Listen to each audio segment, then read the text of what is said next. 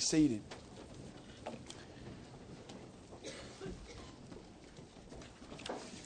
As I grew up in a church that wasn't altogether like this church, though it had some similarities. I grew up under the ministry of one man in the pulpit, and his name was Mike Stevens. He used to tell a story all the time about when he was in Jasper as a pastor, Jasper, Alabama, and he had a lot of minors in his congregation. And there was this tough man that lived there in the town and came to his church who was not a Christian, but he was faithful to church. He was always there. And during the week, he was just the roughest man in town. I mean, everybody feared him. And he was prone to alcohol. He was prone to abusing his family. He was just a rough character. Big. The impression I got was of this big, burly human being who was not afraid of anybody. One day, as my pastor was their pastor at that time, back in sometime in the late 60s, they had an explosion in the mine he worked in.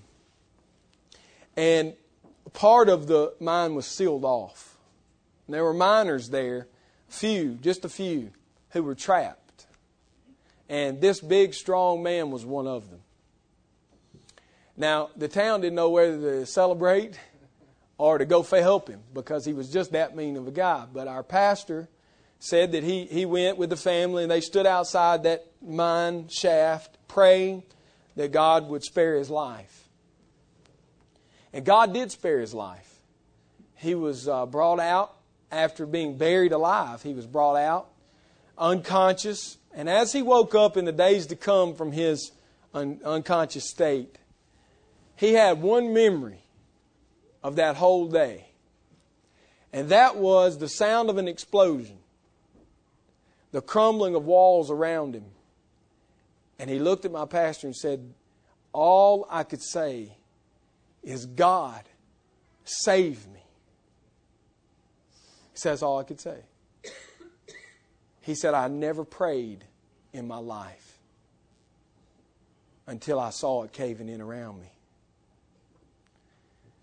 And he said, the only thing my heart could cry out was, save me. When he used to tell that story, I found some similarity between myself and that man. Because I had never been in a mine. I had never been buried alive. But yet I knew what it was to be buried under a load of sin. And to know that if my life was snuffed out, there'd be no hope for me. And at that moment, all I could cry is not an educated seminarian prayer. All I could cry is, God, save me. And I bet that each of you feels some similarity with that man in the mine. In the deepest, darkest sin of your life, when you've hit rock bottom, there's only one cry that can come out of the heart of a man in that situation that has any hope of help. You know what it is? 3 little words. God, save me. We make salvation very complicated when it is as simple as for a child. The situation we face today in the text of Jonah is not much different than what that miner faced. And you might even doubt the sincerity of that miner's cry. You might even say, I just don't know if a man can be saved when he cries like that. I want to give you 2 scripture references as you're looking at Jonah. Go ahead and flip over to Jonah. As I just read these, and listen closely as I read these 2 passages. For those who would doubt whether a man can be saved from a sincere cry of, God, save me, no matter what situation he faces. Listen to these texts. Luke 23, 39 through 43. One of the criminals who were hanged railed at him, saying, this is towards Christ, are you not the Christ? Save yourself and us. But the other criminal rebuked him, saying, do you not fear God, since you are under the same sentence of condemnation? And we indeed justly, for we are receiving the due reward of our deeds. But this man has done no wrong. And there the thief was. The explosion has happened, and the walls are caving in around him. The darkness of death has sunken over this man as he hangs on the cross. And this is all he can say. Jesus, remember me when you enter your kingdom. Translated, God, save me. And what did Jesus say for any doubter in the room? Truly, I say to you, this very day you will be with me in paradise. A man can be saved in a falling mine shaft. A man can be saved on a cross if he cries out, God save me, in true faith. Acts 16, 25 through 34. About midnight, Paul and Silas were praying and singing hymns to God, and the prisoners were listening to them. And suddenly there was a great earthquake, so that the foundations of the prison were shaken, and immediately all the doors were opened, and everyone's bonds were unfastened. When the jailer awoke and saw that the prison doors were open, he drew his sword and was about to kill himself, supposing that all the prisoners had escaped. The explosion had happened. The walls were crumbling in on this jailer. But Paul said to him, do not harm yourself, for we are all here. And the jailer called for light. He rushed in, and trembling with fear, he fell down before Paul and Silas. Then he brought them out and said, sirs, what must I do to be saved? When the walls are crumbling in and death is at the door, God save me in true faith is all that's required. God save me. Not a work, not an action, not obedience to all these good things you should have done all your life. That's not required. All that's required is clinging to the promise of God that He will save you through Jesus Christ. That's it. That's all a man needs, and he'll be saved. You know why I know that? They spoke the word of the Lord to him. They said to him, believe in the Lord Jesus, and you will be saved. Not go to the temple, make sacrifice, beg for forgiveness, give alms to the poor, do good things, and then God will love you. No, on your knees with the sword to your throat, ready to kill yourself out of despair. Cry out in belief, and God will save you through Jesus Christ. That's all that's required of a man for salvation. It seems to me that most people who come to the Lord at any age, at any older age, come to Him this way.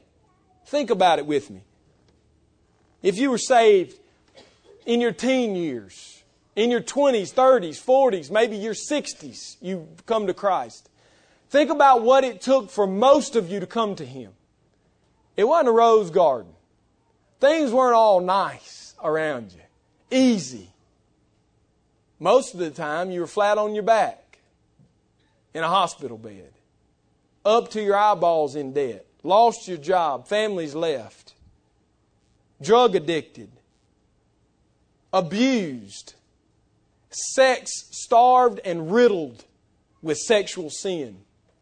And out of the depths of that Sheol, you cried out, God, if there's any hope for me, it's Jesus Christ. Save me. And He didn't put you through a process. In a twinkling of an eye, you went from death to life. From death to life.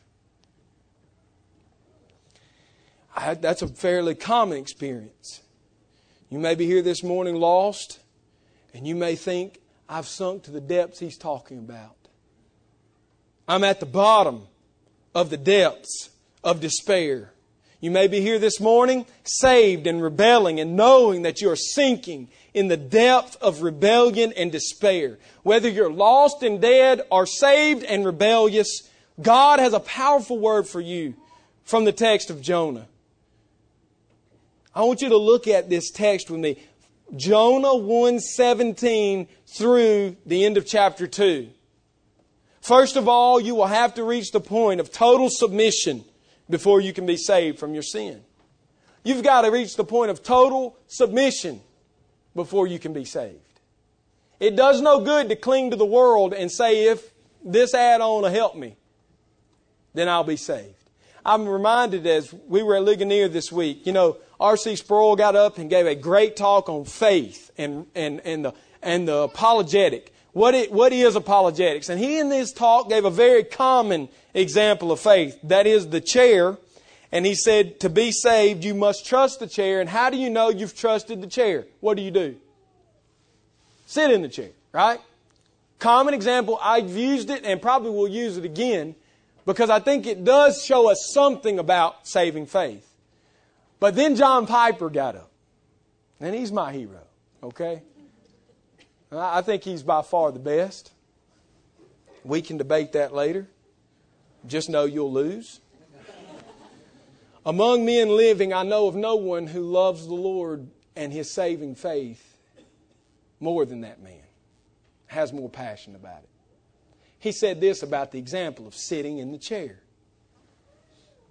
And this is the text. This is what I'm saying. You must reach the point of no hope. There's nothing else. And you must not only reach that point, but you must cling to Jesus Christ for salvation. Because see, in that example of the chair, I should have put one up here. See, I can despise the chair, hate the chair. The chair can be ragged and torn and barely getting by, limping through, and it's the only alternative. So then I'll sit in the chair and it'll save me. But that's not saving faith. John Piper says, saving faith is loving the chair more than my life, more than my books, more than my friends, my family, more than anything. Love the chair above everything else. That's saving faith. I love Jesus Christ more than this world can offer, more than my education can offer, more than you can offer me as a church, more than my family can offer me as a family. I love the chair. God, take it all, but don't take the chair. And if I get to the end of this life and all I have is the chair and there's no golden streets and no streets of and no glassy lake and no pearl gates and none of that, all I have is Jesus, then I've had it all and I need nothing else. That's saving faith. That's the point you must come to. That's the point that man in the mine reached when everything was caving in was not, man, it'd be nice to have my old truck. God save me. Not, well, it'd be nice to have one more drink at the bar. God save me. Oh, it'd be nice to be with my wife one more time in an intimate way. No, he just said, God, save me. God, save me. None of that stuff mattered anymore. None of that stuff mattered. And you must reach that point that nothing else matters. If I don't have Christ, it's worthless. The rich man came to Jesus and said, what must I do to be saved? And what did He say to him? That was basically what he's asking. What do I have to do to be saved? To enter the kingdom, what do I have to do? Jesus said, obey the law. He said, I've done it since my youth. He said, there's one thing lacking. Sell everything you have. You know what Jesus is saying? He's saying, say, God, save me. And that's it. Take it all and just save me. Take my possessions, my family, take it all, just save me. He said, sell all you have and follow me. Isn't that what He said? That's the point you've got to come to. Sell it all. I don't need it. I don't want it. All I want is Jesus Christ. If He slays me, I'll praise Him. If He takes my possessions, I'll bless His name. The Lord gives. The Lord takes away. Blessed be the name of the Lord. You don't come to saving faith with all your stuff to sit in the chair. You come to saving faith naked and bare before God, saying, save me. That's the first point you must come to. In this text we see it. Jonah knew that he was guilty in rebellion. We look back at verse 7. It said, that they cast lots and the lot fell on Jonah. He knew at that moment he was in rebellion. He knew it before they cast lots. He could have saved them the trouble and just said, it's for me the storm has come. He knew it. And you may be in rebellion today, and you know that the storms in your life have been sent by the hand of God. So don't make us cast lots for you. Just come to the point to say, none of this stuff matters. All I want is Jesus. That's all I want. Jonah knew that the storm was sent by God on his account. Look at his confession in verse 11 and 12. Then they said to him, what shall we do to you, that the sea may quiet down for us? For the sea grew more and more tempestuous. He said to them, what? Pick me up, hurl me into the sea. Don't take my possessions with me. I don't want that. No, can I go back and get my knapsack? I'm going to need that later. Well, Lord, I'll follow you. The walls are caving in, remember? Well, Lord, I'll follow you, but let me go bury my dead father. Jesus' reply to you is the same as it is in the text. Let the dead bury the dead. Sell all you have and follow me. And that's what Jonah came to. He knew the judgment was from God to him. He knew that. He knew he was guilty. He knew that it was there, sent by God's hand. Cast me into the sea. Hurl me into the sea, and then the sea will quiet down for you, for I know it is because of me that this great tempest has come upon you. Jonah could only be saved by surrendering to the hand of God. The men tried to row back to shore in verse 13. They tried to go back. They rowed hard so they wouldn't have to throw him in the sea. And they couldn't get there. You're in your rebellion, you're in your sin, and you're trying man's devices to get yourself out. Don't do it. AA won't help you. Counseling won't help you. A friend won't help you. No one will help you except Jesus Christ and Him alone. You tell me, well, you just don't know how bad my sin is. I don't have to. Your sin's the same as my sin. It's the same as Jonah's sin. God has said, and we don't do. That's our sin. God has said it, and we deny it. Go our own way. That's what Jonah did. That's what you're in the process of doing as you sit here today. Jonah cast away. He was cast away into the judgment of God in verse 15. They picked him up and they hurled him into the sea. And the sea ceased. Jonah was saved by the miraculous power of Jehovah. And Jehovah appointed a great fish to swallow up Jonah. And Jonah was in the belly of the fish 3 days and 3 nights. Now, I could preach months on this text. I'm going to spare you that, but I do want to sum it up for you. I believe Jonah is historical. I believe he really was in the belly of a fish. I know some people dispute that because they look at it and say no man can survive in an acid-filled stomach chamber of a fish. I don't care what science says. I care what my Savior said when He said there was a historical man named Jonah, basically is what He's saying, and he was in the belly of that fish 3 days and 3 nights, and I'm going to be in the belly of the earth 3 days and 3 nights. Now, I don't know about you, but I take the Savior over science any day. And beyond that, the reason they can't understand, these scientists, how He could survive, is they fail to read the first words of the verse. Jehovah appointed. You see, I don't know that it was a whale. I don't know that it was a fish. It could have been a minnow for all I know. I don't know what kind of fish it is. Largemouth bass. I don't know. Neither do I care. Because I know this. God appointed it. God ordained it. That's what it means. God arranged it to swallow him. Now, you can take that one of two ways. I choose the second way. The first way is that God made a creature that was commonplace in that ocean. And there was thousands of them. And it came up to the side of the boat. By the hand of God it did. And swallowed this man. And by the way, it could have been a whale. I don't know, because it was swallowing seaweed. We see that in his prayer. I was surrounded by seaweed, and I was swallowed by a fish. You know, the fish didn't know he was eating Jonah. He's like, well, there's Jonah. Let's go have a snack. No. He saw seaweed, kelp. All the little critters in the kelp's what he was after. He got Jonah as a bonus. Gave him a bellyache. He vomited later in the text. But God... Okay, you can take that route, and that's a miraculous thing. What I'm saying is verse 17 is a miracle. It ain't never happened before, and it ain't ever going to happen again. If you fall off your cruise boat on the way to the Caribbean, no fish is going to come swallow you. Okay? Don't do that. I mean, don't jump off and say, well, if God loves me, He'll send a fish. No, you'll probably drown. This was a one-time occurrence as far as we know. It never happened again. I don't know that it ever will happen again. I take the second approach to verse 17. I believe before the foundation of the world, God ordained this event. And I believe out of nothing He spoke a fish, which no one knows the existence of, nor can they find the recorded being of, from skeleton on the bottom of the sea or anything like that. He's a one-time fish. I believe He raised him up just like that. When Jonah said, throw me in the sea, God said, let there be a fish, and there was a fish. Just like that. And why? Because before the foundations of the world, our sovereign God said, I'm going to get my prophet where he needs to go. And when it comes time, I'll make a fish. I don't know that the fish had stomach acid. I don't know that he had a stomach. All the Bible tells me in the Hebrew is that it was a great sea creature. Now, it could have had stomach acid or it might not have. It doesn't really matter. All that matters is that the sovereign God wanted His prophet and He got him. He saved him. And He appointed the method by which he would be saved. And that method is no different than the method He chooses to save you by, and that is your humiliation.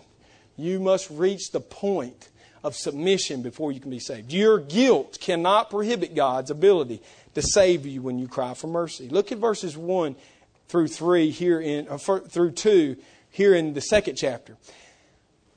Then Jonah prayed to the Lord his God from the belly of the fish. He's guilty. He's guilty and under judgment. He prayed to God from the belly of the fish, saying, I called out to the Lord out of my distress, and He answered me. Out of the belly of Sheol I cried, and you heard my voice. Jonah was guilty. Look at verse 3 of chapter 1. Jonah rose up to flee to Tarshish from the presence of the Lord. He was in rebellion. He was under judgment. Look at verse 15. So they picked up Jonah and hurled him into the sea. That's the judgment of God. He was under judgment. But your guilt and your judgment cannot prohibit God from hearing you when you cry. God save me. That's what Jonah said. I cried to you from the depths of the ocean and you saved me. Jonah was still in the rebellion that he began in verse 3 when he was cast into the sea. He was still in rebellion.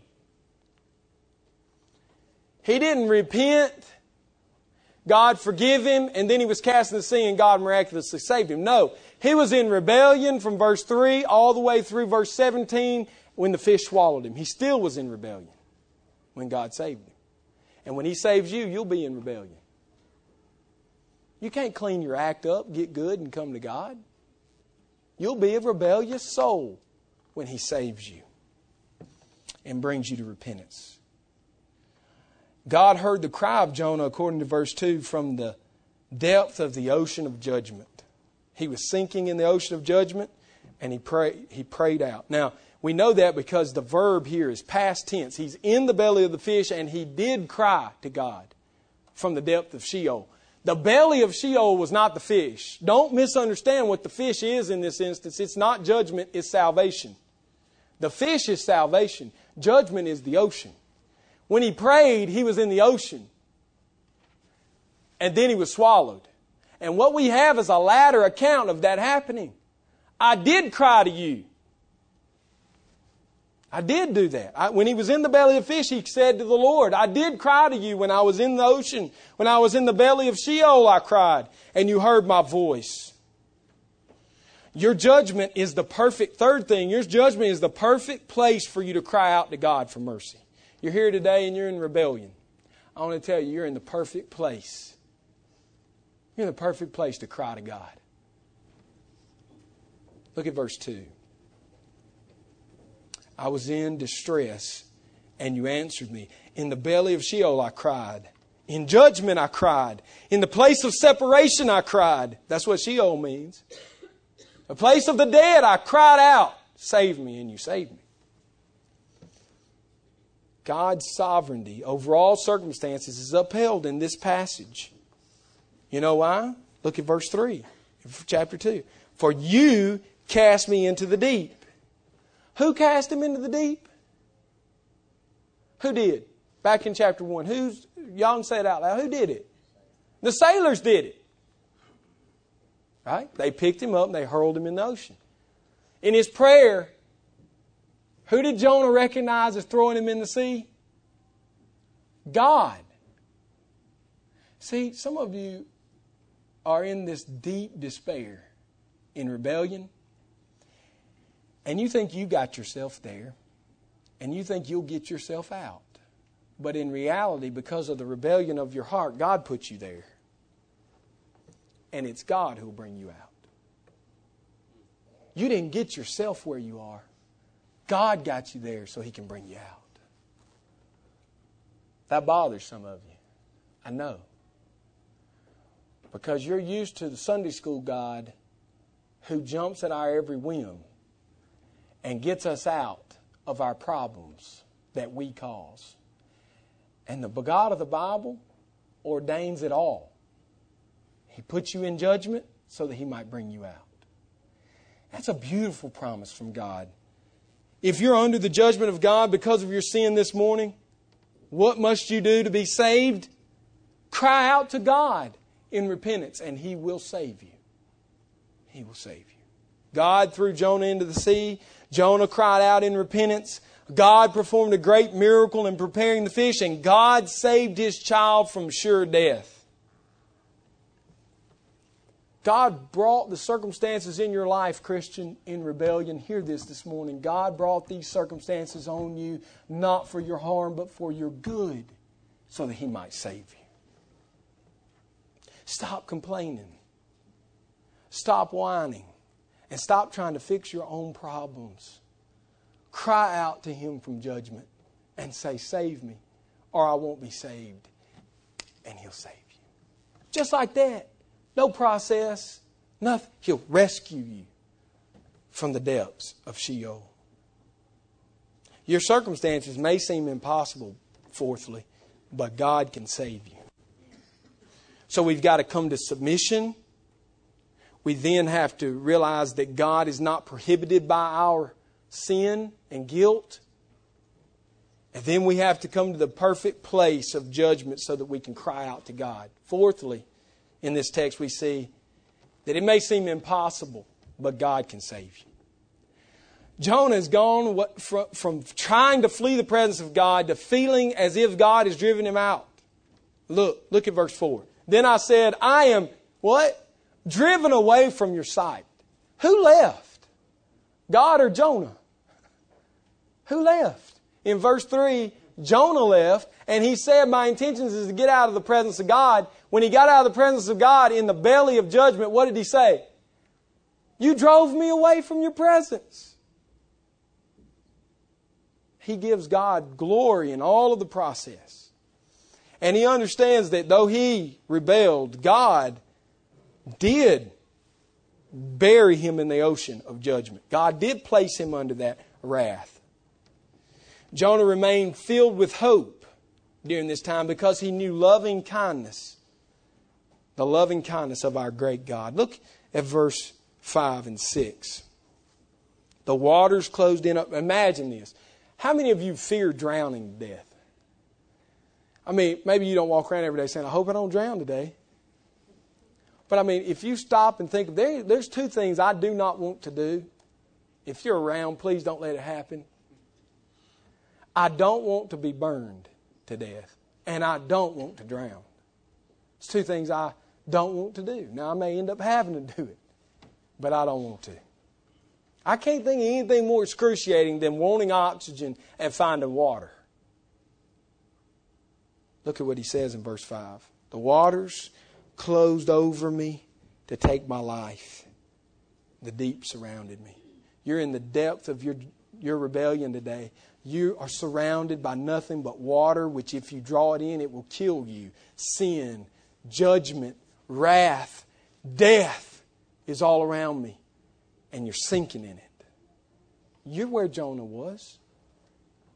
The waters closed in, the deep surrounded me, weeds wrapped about my head. Here Jonah is, cast into the ocean. I'm not a mariner, but let's say 30, 40-foot swells are happening. He throws him overboard. They throw him overboard. And the turbulence of those waves suck him under to the bottom. And instinctively, he begins to try to get back to the surface, only to find a canopy of seaweed that wraps around him. He can't get to the surface. You can't get to the surface either. You're in drug addiction, sex addiction. Maybe you've been abused and are being abused today. I don't know what problems are in your life, sickness, whatever it is. And you are fighting with all that is in you to get to the surface. And I'm telling you, you can't. Because God has placed a canopy of seaweed over you. He won't let you save yourself because He loves you too much. In the end, if you could get to the surface and stay alive and breathe, you'd die in judgment. You'd stay in the sea. You would not be saved. God has sovereignly arranged your life that you might gasp for air saying, God, save me. And at that moment, the fish He has appointed is there and takes you in and rescues you. So that you can't say, I got better. I went to AA. I went to dry out clinic. I'm saved by my own works. No. God says, I'm going to put a canopy there. You'll stay in there and long and yearn and hurt until you gasp and say, God, save me. And at that moment, I'll save you. Not before and not after. God doesn't save you at your whim. God saves you at His appointed time. Don't believe the lie that you can come when you're ready and when you want to. You'll come when He has you come. That's what happened with Jonah. You may be in the same place as Jonah today. Debt, loss of job, terrible marriage. You say it's impossible. And I say to you, the words of Jesus Christ, nothing is impossible with God. Nothing is impossible with our God. Your salvation, fifthly, will come in God's time and not your convenience. God sent the fish at His timing, not at Jonah's. It would have been more convenient had the fish showed up when he fell in the water. But that wasn't God's timing. God put him to the bottom, to the roots of the mountains, to the very sand of the ocean floor. Wrapped him up in seaweed, and then when he despaired for his life, God saved him. That is how our God works. He works at His time, in His sovereignty. Your salvation brings absolute reverence to the one true God. Look at the end of verse 7. He says at the beginning, when my life was fainting away. I literally believe Jonah was blacking out. He's holding his breath. He knew if he opened his mouth, he'd drown, so he kept his mouth closed, fighting the natural urge to open his mouth. He knew he'd drown if he did that. And so he's holding his until he blacks out, and then the fish saves him. When he wakes up, he's in the belly of a fish. I think he went to sleep in that faint, thinking I'll wake up in heaven. He woke up in a fish. Talk about a downer. See, God will save you out of your rebellion. And sometimes He does it in increments of time. He was in a terrible situation when he was wrapped up in that seaweed. But let's be honest. He was in a pretty bad place when he woke up. He's in the bottom of a fish's belly. God could have let him sleep through all that and woke him up when he hit the dry ground. But God woke him up. He was still in the depth of the sea, just in a vehicle now, which was headed sovereignly for the shores of Joppa. Matter of fact, I think He dumped him out right there where he started. You get a do-over. It's a mulligan. Start over from here and go where I told you to go. He dropped him off, and there he was when he woke up in the depth of the sea, in an ocean, in the belly of a fish. As life was fading away, Jonah remembered the love of God. Look at verse 7. I remembered the Lord. Some of you have prayed these verses into your children and into your husband and into your wife, and you say, God doesn't hear me when I say this. I remembered the Lord. And my prayer came to you, even into your holy temple. Not the temple in Jerusalem, into the temple of heaven, where we have a high priest, a perfect high priest. Those, he says, who pay regard to vain idols. Where's he going? Nineveh. Who was idol worshiping? Nineveh and Israel. Those who pay regard to vain idols forsake their hope of steadfast love. This is a psalm. You can choose it. But Psalm 117 says, praise the Lord. All nations, extol Him. All peoples, for what? Great is His steadfast love toward us, and the faithfulness of the Lord endures forever. Praise the Lord. If we had time, we'd go through and see that all of these texts, all these words are tied to a psalm. He's praying back the Scripture of God to God. Let me make application quickly here. And that is, you're in judgment. You're in the belly of your fish. Maybe you're in the depths of the wrath of God this morning in sin, in rebellion. And you see no hope. It's impossible and there's no way I can be saved. And I say to you, if God so moves in your heart, you can cry to Him from where you are and He will save you. He saved a miner in Jasper, Alabama, who lived his whole life in rebellion against God to that point. When the walls caved in, he said, God, save me. The testimony of that man is he died in the faith. When he woke up from his coma, he believed. He had one memory. Think of that, how awesome that is. One memory. He didn't remember getting up and speaking harshly to his wife. He didn't remember getting up and cussing at a guy at work. He didn't remember any impure thought he had that day. He didn't remember any of it. One thought that for that whole day. And what was it? When it was caving on me, I said, God, save me. And He saved me. One thought. That's the steadfast love of our great God. Changed that man's life. A thief on the cross, dying, looked at his compadre and said, we're here because we deserve to be. That man's never done anything wrong. Oh, Jesus, remember me when you enter your kingdom. God, save me. That's what He's saying. And I bet he had one memory from that day. Not the nails, not the beating, not the pain. He remembered one thing. Jesus looked him in the face and said, this day you'll be with me in paradise. The jailer came, sword to the throat, and said, I despair. There's no hope. If the prisoners are gone, I'm a dead man anyway. I might as well die. And Paul said, wait. None of us left. And from his knees with a sword to his throat, he said, what must I do to be saved? And Paul gave him one thing to do. What? Believe in Jesus and you will be saved. And your household with you. And the testimony of that man is they got up and Paul and Silas went to his house and they ate and his house was saved and they were all baptized that night. You know what his one memory when he laid his head down was? My throat had a sword against it. And I said, God, save me. And instead of a sword, I got salvation. And not just me, but my whole family. How great is the steadfast, immovable love of our great God. And so I say to you in application, sinner that has never cried out to Him, cry out today. He commands it. Repent, for the kingdom of God is here.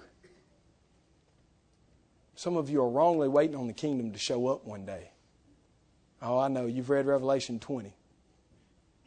It's the only chapter most Southern Baptists know, but they know it. Revelation chapter 20. And they're waiting on Christ to come after the gospel's been defeated for millennia. And then He's going to rescue. I want to tell you something. Jesus Christ, when asked about the kingdom, said, the kingdom is here. You don't see it because you don't believe. And I tell you the reason you don't see the kingdom of God today is because you don't believe. And if you believe, the kingdom is here. It is in you and it is moving forward, and the gospel is winning, not losing, because men are being called out of a dead world to salvation today, and you can be one of them. Call out to Him and be saved. And if you're a Christian in rebellion, in the depth of that sea, wrapped in your sin, say to Him, I am a sinner, I'm rebellious, save me. He'll save you. He's prepared a way for you. Let's pray. Father, You're so merciful. Your love is steadfast, immovable, never wavering. Jonah never wavered in this whole prayer. He never went back and forth between judgment and salvation, only salvation. Even when He speaks, Lord, to us about His judgment, He speaks in salvation terms. When I was in despair, You saved me. Oh God, help us to be this way. Though we be wrapped in sin and rebellious against You, let us call to You. Be merciful to us. We know that You will be.